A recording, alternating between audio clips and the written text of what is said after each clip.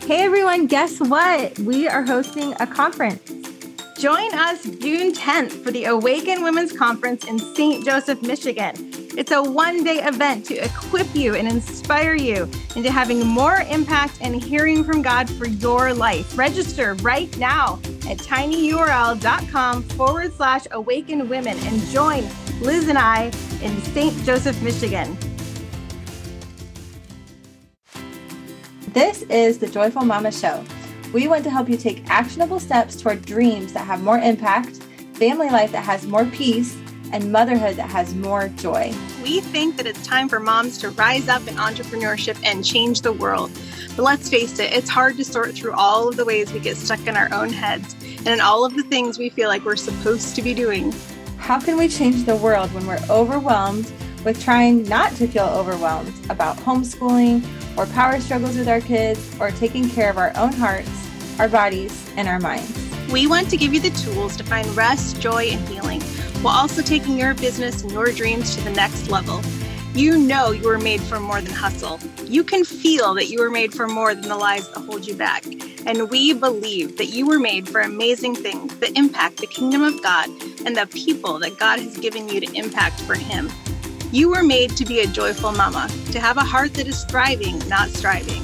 And we want to help you step into the fullness of all you were created to become. The thing that helped me make that last jump into fully kind of getting egalitarianism and seeing it was realizing that there wasn't consistency in that complementarian camp. And me and Sarah had to listen to two professors debate both sides. And that was the argument from the egalitarian professor.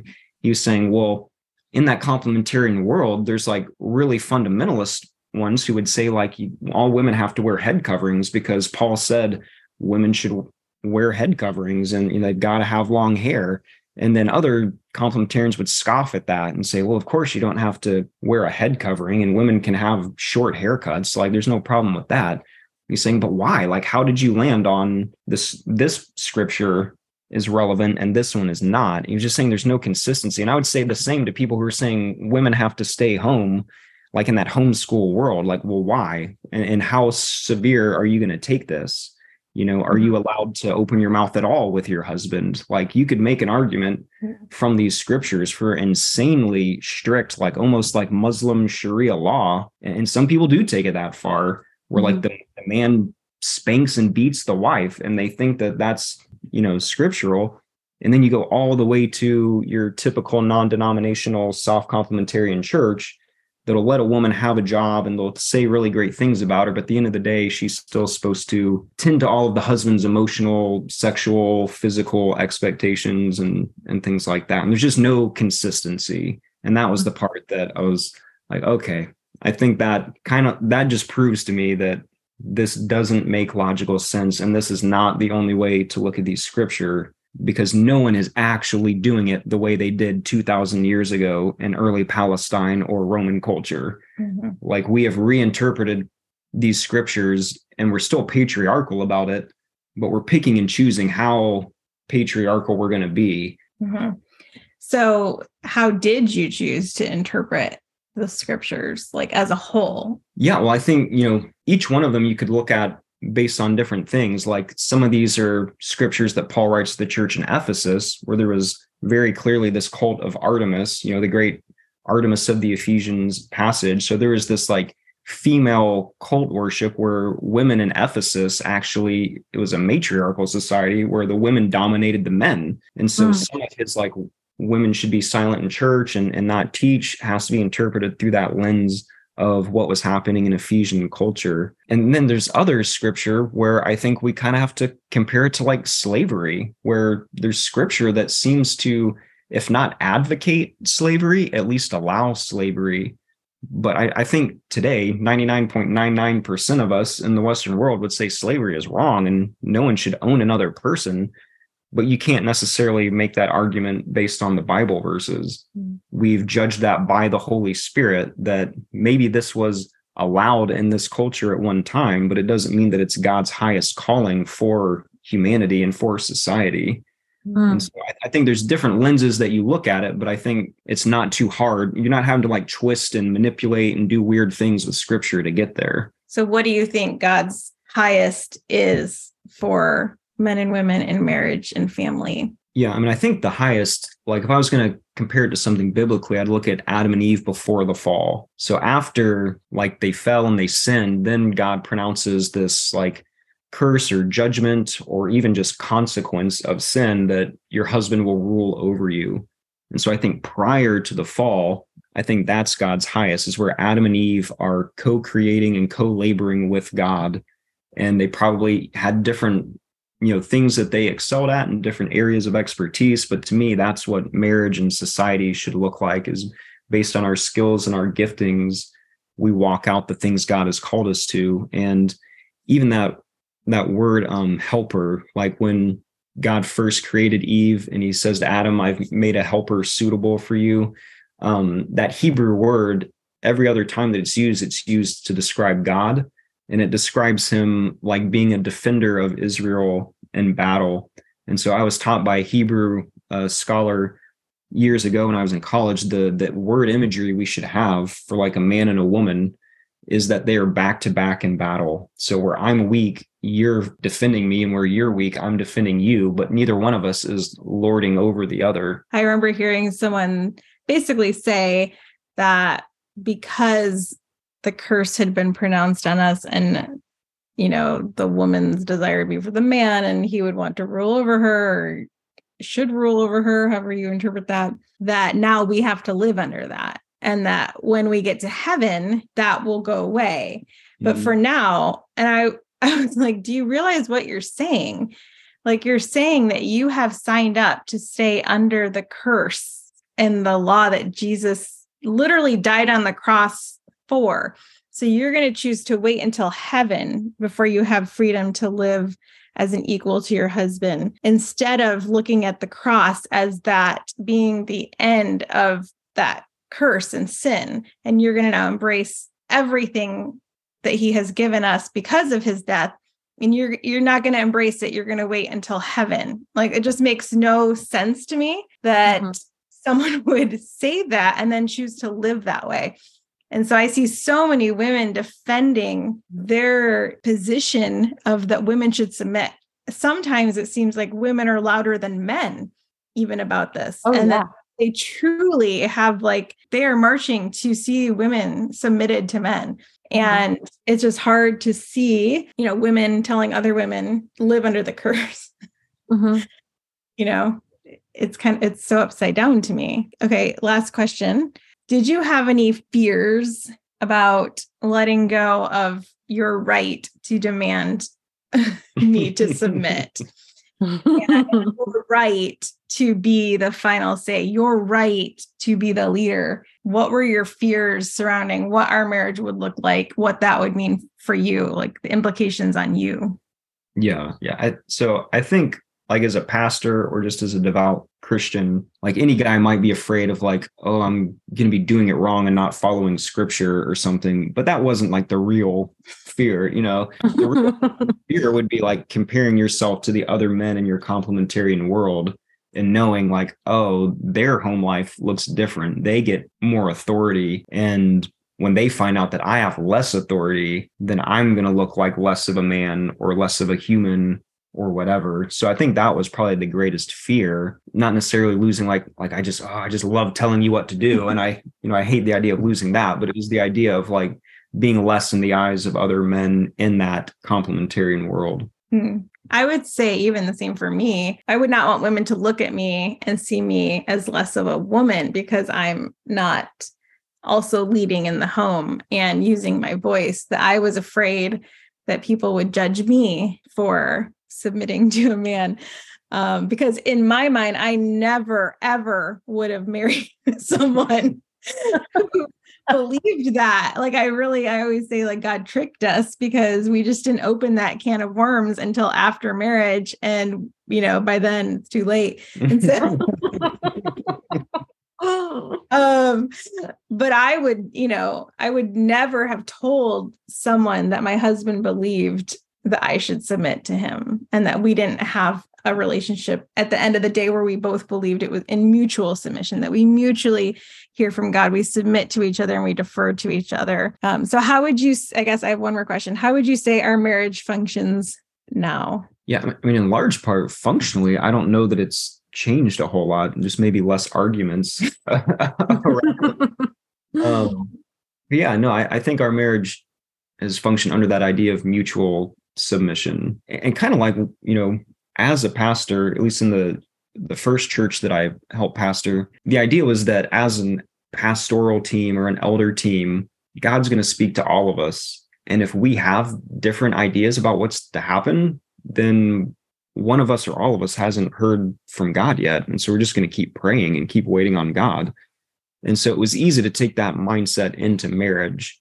Now, yes, there was some times where I was really annoyed that you wouldn't just let me be the voice and be the leader. But that concept of just, okay, we disagree about something, that's fine. If this is something God has for me or has for our family, like no one can steal that from me. So I'm just going to keep waiting on the Lord, and I don't have to be in inner turmoil or frustration or stress because you're not believing what I want you to believe. Like that's the Holy Spirit's job to help us hear and to be unified. So good. Now, I think one thing that, sorry. I was going to just throw a question back to you guys. We talked about like the fear that a man in my position, might have of like stepping out of complementarianism. But what about a mom or a woman or a homeschool mom who was raised and has lived and currently exists in that complementarian world? Like how much fear or how hard is that to begin believing something different than all of your peers in your home church? And yeah, I think it is. There definitely is fear. I even, like we were talking about entrepreneurship and starting a business. I remember the shift that happened even when I started talking about creating wealth for our family, just stepping outside like the normal homeschool mom box, and how there was resistance and kind of felt like I was voted off the island a little bit.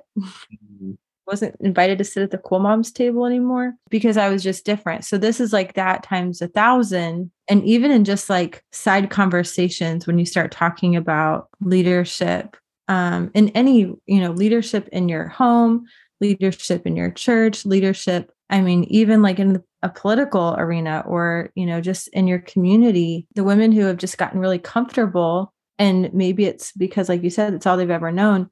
It just kind of hits a little nerve, and it's like it strikes something in them that they're just uncomfortable. And so I don't like making people uncomfortable. So for me, it's like, oh man, I'd rather not talk about it than me make you uncomfortable, which makes me uncomfortable. But at the same time, I feel like the consequence of not speaking out about this is that it continues and it perpetuates, and then it continues to maybe even get worse as time goes by. It's easier for me to think in terms of like what I want for my daughters sometimes than it is to think in terms of what I want for myself. And that saying, like, whatever one generation tolerates, the next will embrace. I'm like, if I tolerate this, like, just, I can only speak up in some situations. I'm only allowed to do certain things. I can't do this, but I can't do this. And it's all tied to because I'm a woman. We've been reading Anna Green Gables, and even looking back to like the beginning of, she wore pants. Oh my goodness. She, like the things that they were facing, like at the beginning of women stepping into like, I can do some of the same things that a man can do. A woman can own a business. A woman can wear trousers. It's just, it's worth overcoming that fear. And I think that it is a safety, but it's like a false safety. It's like a false peace that like, oh, I just have to submit. That means I don't have to think about what my voice is, because I just ultimately get to like disappear under in the shadow of my husband. And as long as he's a spiritual leader and a good Christian man, then I don't have to think about what my opinion is, because my opinion is what his is. It really creates this, like you said, it's a half picture of what God wants to reveal in us as men and women, because women are not even taught how to even know what they think. Like, what's my opinion? I don't know. I have to submit. What do you think about that? I don't know. Even if I think about what I think, it doesn't matter, because ultimately he wins because he's the guy. So I just think it's so worth overcoming that fear so that we can all kind of get to a place where we lean into our giftings, lean into the things that we want and that we like, and that it doesn't mean we're selfish, and it doesn't mean we're feminists in a bad sense, but we're human you guys are such a beautiful picture of how great this can be, because you're both, like you said, you're equally yoked and you both are submitted and surrendered to the Lord and you love each other. So there's like that inner drive that you just both want to do what's right. I think this plays out differently, and it's harder when you do have a couple or a situation where maybe one is submitted to the Lord, a husband or wife is, and then the other isn't, or there's different levels of spiritual and emotional maturity. So one more question I would have is, what advice would you have for those couples maybe that are not equally yoked, either in terms of spiritual health or emotional health? And what would you have for the one who's like, man, I really want to step into my role and my identity, but it may not be well received by the other spouse? It's a good question. I have seen many men saying they believe in egalitarianism, and the wife has just been staunchly like, no, I want you to lead me and I will submit to you. So this does go both ways. Yeah, it's easier for the Yeah. woman to not have a voice, to just say, oh, I'll just go with the flow. And if the woman is like, I want to be biblically accurate, like I want to follow God right, and then I have also, when you're talking about not being spiritually yoked, when you have a man who is not seeking after God's heart, but he is still using the authority that complementarianism gives him, it can get real dangerous real fast. And so many women have been under abusive relationships in all sorts of horrible ways because they have been ingrained with this doctrine and these ways of thinking, and the man has all the power. And so you see a lot of power imbalances that can be really dangerous. But so I would say, having been in that position as a man who didn't want to let go of that, or was struggling to let go of it, I couldn't be forced into it, I guess. Like, I needed the time and the space to process it without feeling like you're like overbearing and like trying to like force me through this thing I'm not ready to go through. But it might be a place where even like, marital counseling comes into play if there's like a true division there. Yeah, I don't know. It's not easy. There's not like an automatic formula that I'm aware of. Yeah, and I definitely used my voice to express this is not what I want. This is not what I think is biblical. This is not what I think God has for me and for you and for us and our families. This is not what I want for our kids. I think I definitely expressed like, I'm not okay with this. And I understand that you don't agree with me biblically and you're not there yet. But I'm not okay with where our marriage is at currently. But we are going to close this subject off for a little bit, and I'm going to let you process, and we will maybe come back to it. And I think because it was much easier for us because our marriage was functionally egalitarian. It was not functionally complementarian. So for the person who is wanting to like break out of this, especially when it's the woman and you have the power imbalance, this is very, very difficult. And there are resources out there. There are books that can help you through this in different areas, whether it's, in the bedroom or whether it's, there's so many YouTube videos, there's people debating this. There's so many resources now where you can hear other sides of the argument, but it might be, unfortunately, a lonely journey that you might be on by yourself for a while. Like I was, waiting for my husband to hopefully one day agree with me. I will say, like, as a practical thing, like growing up in that complementarian culture, you definitely hear it even from like, who are the people in that network, the Gospel Coalition. Like, there's some like strong proponents for this complementarianism, and they tend to present their argument in the sense of like, you can't possibly come to this other conclusion without distorting the Bible or doing, some kind of, jujitsu kind of thing with your interpretation. And I think one of the things that helped me as just an initial point was realizing, okay, there's lots of really well-regarded scholars that think differently. So I wasn't there immediately, but just knowing like, okay, this is really debatable, actually. It's not what I had kind of been taught and what I had heard in my teens and my 20s, that like, oh, this is just such an obvious, anyone who's not in line with this is just not biblical. And I remember hearing a teaching from this British scholar, N.T. Wright, super, super well regarded, one of the most expert New Testament theologians in the world, and him basically saying, we don't really have this issue in Great Britain.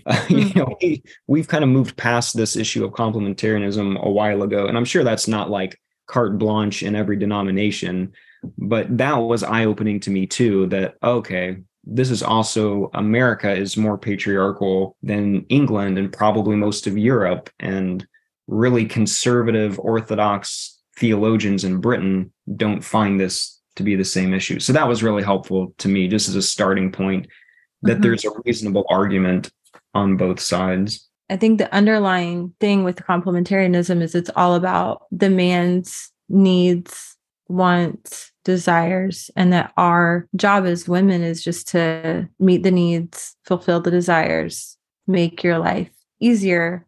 And in a place of like mutual submission and like genuine love, like I know for me, like I generally want to do what my husband wants me to do, because if he's happy, I'm happy, right? But as soon as there's that, like I have to, if you take freedom out of the equation, if you take choice out of the equation, then you can't really actually have love. Yeah.